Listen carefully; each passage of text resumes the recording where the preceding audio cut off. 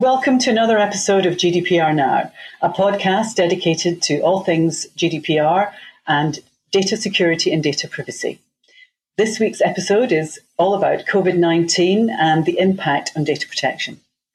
Regular listeners will have already heard our episodes on what DPOs need to know about cybersecurity. For those that missed them, they are episodes 7 and 15. But today we start a series of updated podcasts addressing security concerns resulting from the coronavirus pandemic and the shift in working practices for hundreds of thousands of businesses across the UK and indeed the world. Just to remind you that GDPR Now is brought to you by Data Protection for Business, and this is DPO. And your host today is me, Karen Heaton, owner of Data Protection for Business, and I'm taking over from Mark Sherwood-Edwards of This is DPO for these upcoming episodes. So without further ado, in the studio today, we are delighted to have Kingsley Hayes, Managing Director of Hayes Connor Solicitors, based in Widnes, Cheshire. In this first of two episodes, we're going to talk about COVID-19, as I said, and the impact on data protection. In our second episode, Kingsley and I will be discussing data breach class action lawsuits in general and the British Airways class action in particular. With special emphasis, we expect on how businesses need to be aware of the reputational and financial risks that can arise from class actions, especially from data breaches in the light of the current cyber attack and the increased data security climate. So Kingsley, I'm delighted to have you on the show today. Thank you, Karen. Why don't you tell us a bit about yourself and your firm? Yeah, sure. Hayes Connor Solicitors are probably one of the only niche specialist data breach and cybercrime firms in the country, and certainly outside of London. We specialise in representing consumers on individual data breach or cybercrime cases and investigating those alongside the group actions that you mentioned in the opening. So we've got a very wide spread. We got into this area probably around 2016. I had a particular interest in looking at Data Protection Act and things that were arising around that pre-GDPR.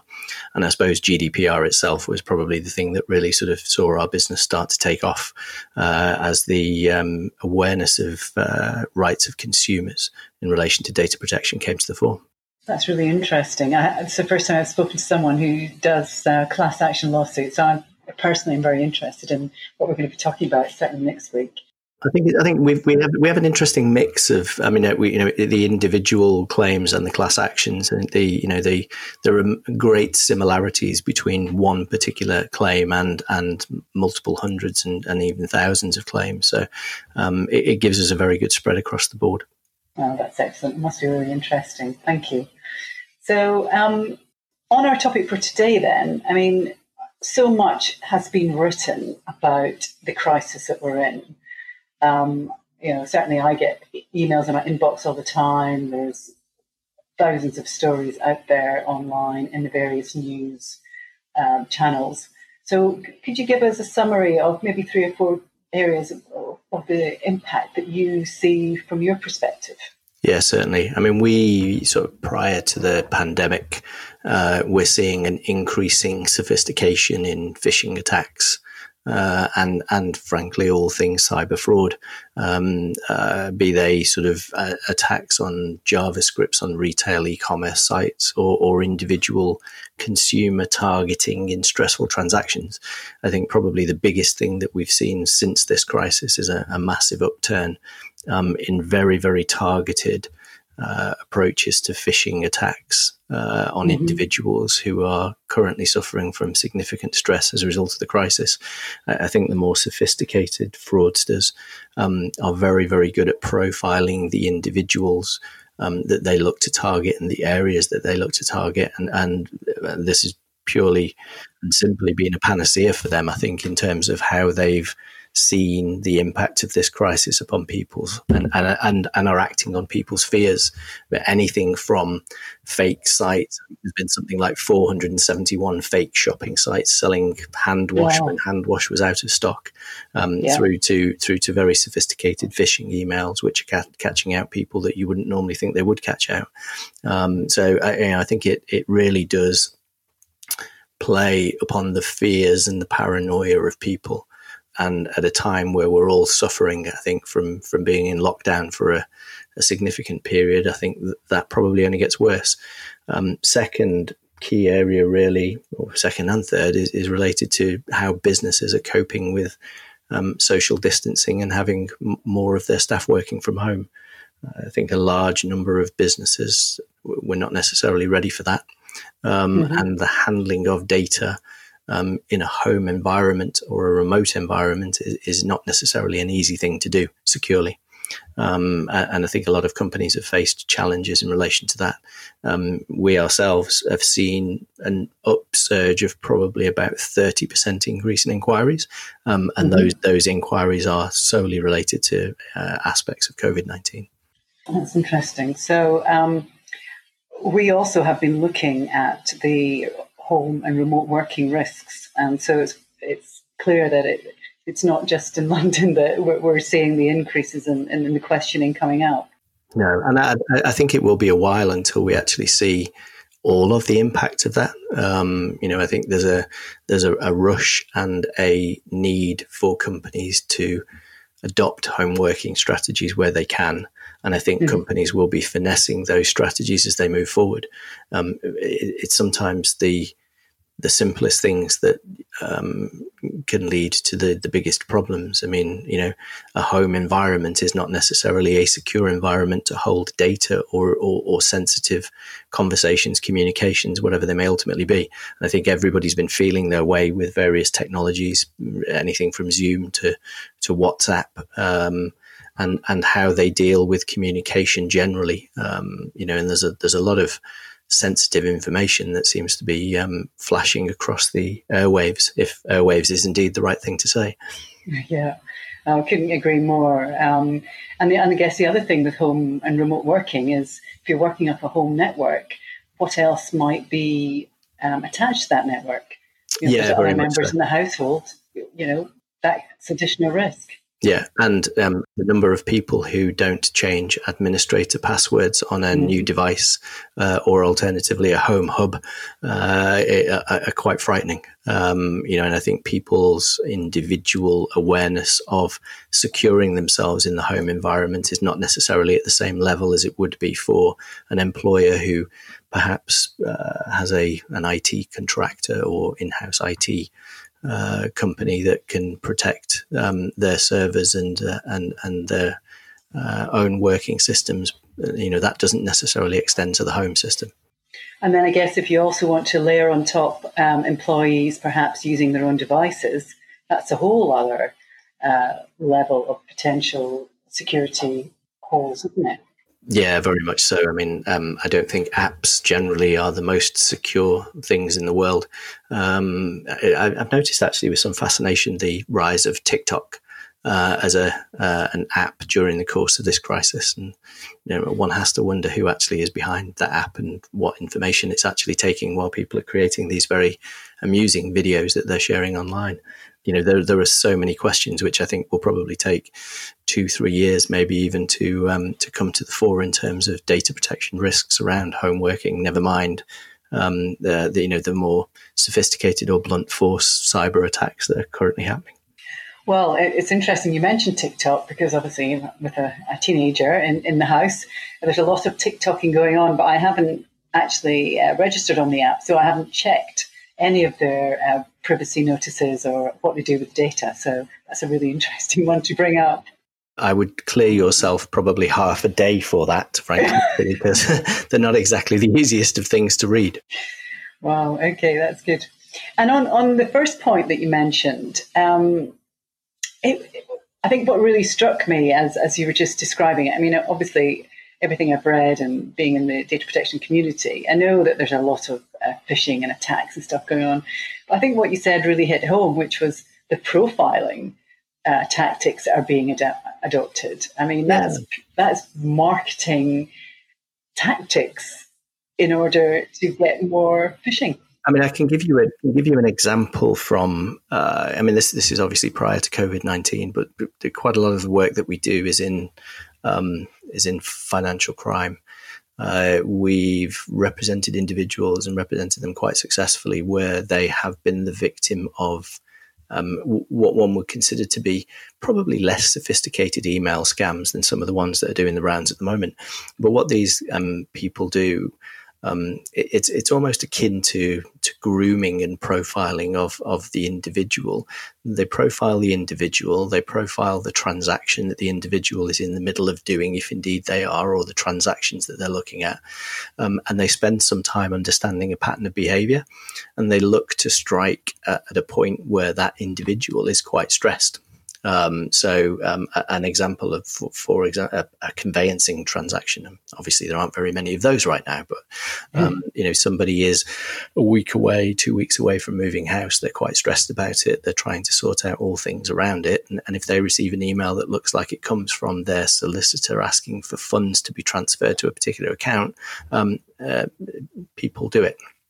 And they do it very quickly, and they do it more than once, and they don't necessarily realize where they've sent it or where it's gone until 2 days later or 3 days later or whatever it may be, when the money doesn't land in the place they think it should do.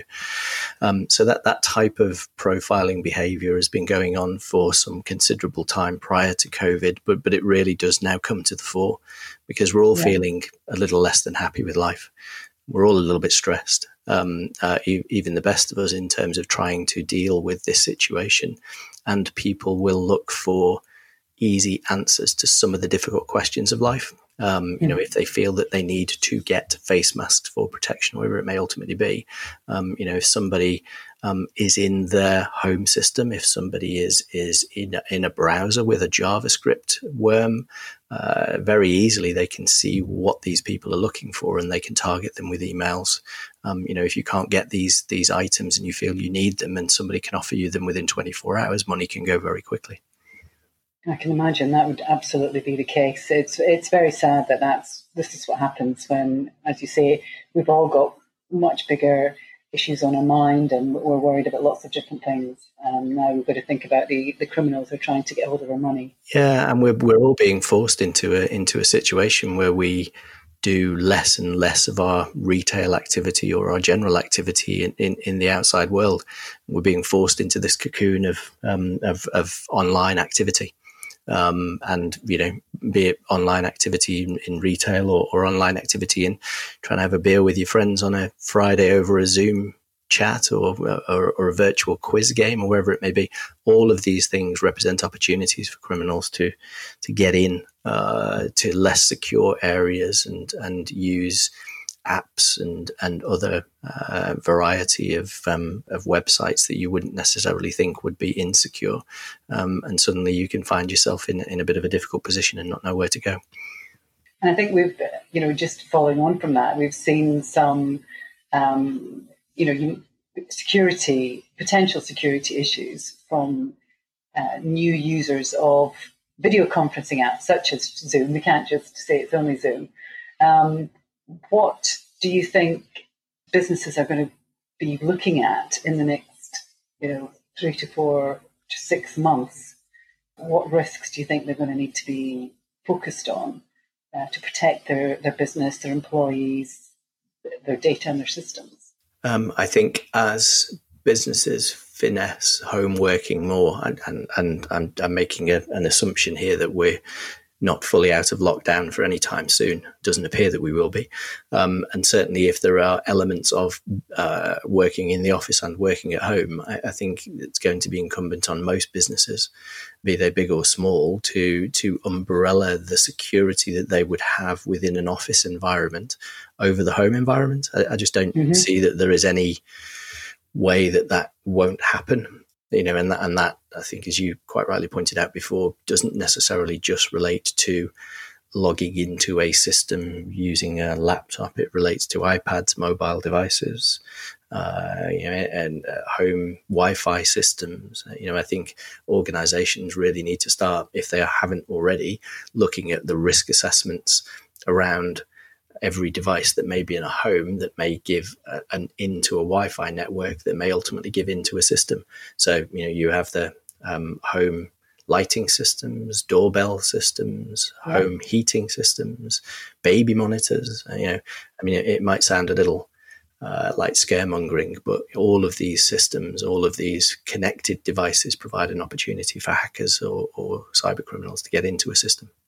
And I think many businesses will not have considered that necessarily in the past. No, and it's a different way of them thinking about how to risk assess their business and their IT and their data security. Very much so, but it's also an incredibly difficult thing to start to spend money on, where most businesses are struggling with their income at the moment. Any business of any size with cash reserves is probably starting to drain those cash reserves at the moment. Obviously there is some help available for businesses through the various government schemes. But frankly, you look at the statistics and there's not a huge amount of these CBIL loans going out in comparison to the areas where they might be required. And there are quite a number of restrictions on what that money is spent on, and cyber resilience, cyber security, system security, I think will end up falling down the pecking order in terms of where businesses that survive this situation end up spending their money. Well, that's an interesting observation, because, while the risks go up, the spend goes down, I think is what we're saying here. Yes. One of my colleagues was telling us only yesterday that some of these sophisticated hacking organised crime groups have got call centres to help people pay the ransomware that they demand once they've got into their systems and encrypt their data. I'm sure they have. And well, I know from some of the people that we speak to in the community and some of the people that we obtain our information from, these guys cannot keep up. The national cyber approach is not funded or resourced sufficiently. They're calling upon contractors from all walks of life to assist them. We will continue to see government pronouncements about focusing on cybersecurity in these areas, but probably the amount of resource that would be required to look at every single aspect of this, from ransomware through to phishing attacks, is going to be far more significant than actually the country can probably afford to put in place. And I think the reality is that the country is likely to focus on its cybersecurity defense from a key institution perspective, as opposed to a consumer and corporate private business perspective. Well, yeah, I mean, especially after sadly the debt levels are going to go up after all the necessary government support and to support businesses through our response to this pandemic. We can imagine there'll be a bit less money floating around. So, do you think that employers and businesses really need to start owning the increasing of their own knowledge in this area and looking for ways to do more research and gather more information and adapt their technologies themselves, and relying on more government-funded institutions? Yeah, hugely. And I think that, it's always difficult as a business owner myself. You will have a limited budget that you will apply to various aspects of your spend, and where to apply that budget it is often a decision that is made by a very small number of people at the top of an organization. And the reality of competing departments, competing aspects of organizations for that budget will probably mean that some of this will go further down the pecking order. I think there is, certainly in terms of our business planning and looking at what we see coming. Over the course of the last sort of 2 full months, and certainly this lockdown has been with us for 6-7 weeks now. We've seen a 30% increase in the number of inquiries and the number of visitors to our website. We don't see that decreasing month by month. The appetite for information from consumers and companies around the protection is there, but I think the ability to implement and the ability to understand where that implementation is best made is likely to not be there. I also worry quite significantly for publicly funded organizations and publicly funded bodies. the NHS, local authorities are not the best at controlling data in the first place. There have been various high-profile ransomware attacks from the Police Federation down, and they will continue. I think it's a hacker's paradise at the moment, I'm afraid. And I think we're going to see a considerably increased amount of activity and exploitation over the course of the next 6 months and beyond. Exactly what we're seeing as well. Yeah. So in terms of business changes over the next 6 months, obviously we've talked about where the spend's going to be. What's your view perhaps on, who's going to emerge? I know it's a bit of a crystal ball question, but do you have any sort of hunches or ideas of what you think the landscape's going to look like in the next 6 months? Well, there is, if you look at it at the moment, there is a massively increased demand for online services. That I don't see that increased demand for online services going away anytime soon. I don't see the continued move towards paperless society, towards cashless society changing as a result of this. I think it will gather pace. And obviously, people keep telling me the new normal, whatever the new normal may be, will obviously include probably less traveling, less commuting, more working from home, more remote working. So organizations that can adapt and actually have the capability to protect themselves while they're adapting and increasing those presence, they will be the ones that come out of this reasonably well. I do fear for the SME sector, and those sectors, the smaller business sectors particularly, are going to face some considerable challenges in trying to implement systems and processes to deal with all of that and do it securely. And anybody who deals with personal and sensitive data is really going to have to focus on what they do. Yeah, I couldn't agree more. Based on what I've seen so far, that's where you process high-risk data. As a small business, you've really got to understand your data and system security, and it's not that easy, and it's not that simple, and not necessarily that cheap either. So I really understand the comments you just made there. They're well made. Thank you. Now, there's on the topic of apps. I'd like to ask your thoughts, if you don't mind, and it could be quite a big question, but I'm sure it could be a topic for another episode. But I'd like to know your thoughts on track and trace apps, if you'd be kind enough to share. Oh, yes. Well, where do we start? I mean, I think it's another episode. The Netherlands experience of trying to go it alone and develop their own app, which suffered a data breach during its approval stage, or do we get into the very strange decision? Well, I consider it to be a strange decision anyway, to try to develop our own app when it would seem to make more sense, given the time scales involved and the need for this technology to work properly, to use something that's provided by the bigger providers like Google and Apple. Whatever happens here, there will be a trade-off, I think, between privacy, data, and getting out of this situation. Yeah, it seems that there is definitely a rush to get these apps out. Yeah. As you said, we're developing our own. Should we be? Different question.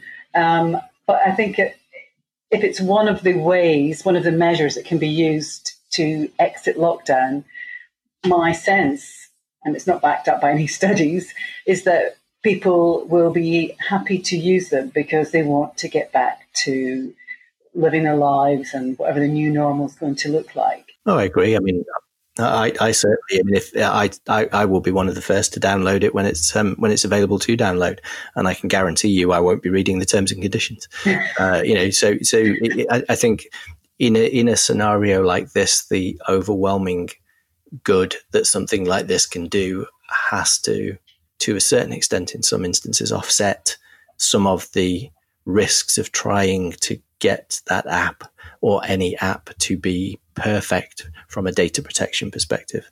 I think we just have to live with the fact that there are going to be some holes at some stage.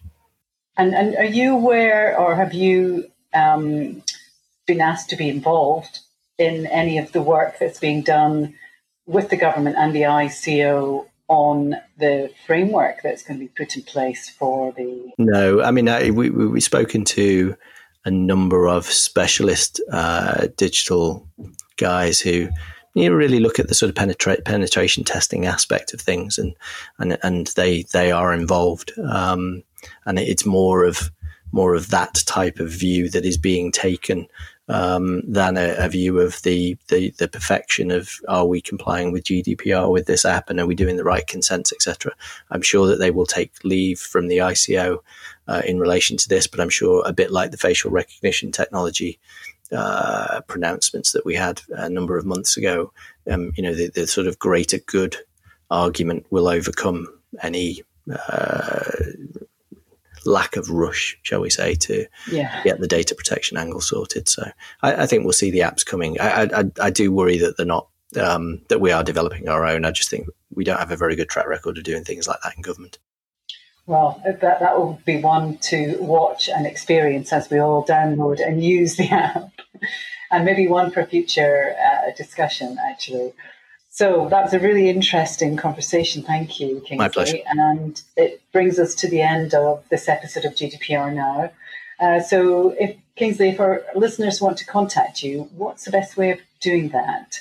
Well, we have a very extensive website at www.hayesconnor.co.uk, and we are on all of the social platforms as Hayes Connor Solicitors. So those are the best ways to get content from us and to contact us. Okay, and then we will put those details up on the show notes at the end of the show, obviously. And are there any upcoming events you'd like to tell people about, webinars or? Not from our perspective at the moment. I think we are concentrating really on dealing with the challenges that we face. I mean, like any other business, whilst we are heavily involved in protecting data rights, we are also constantly under attack ourselves.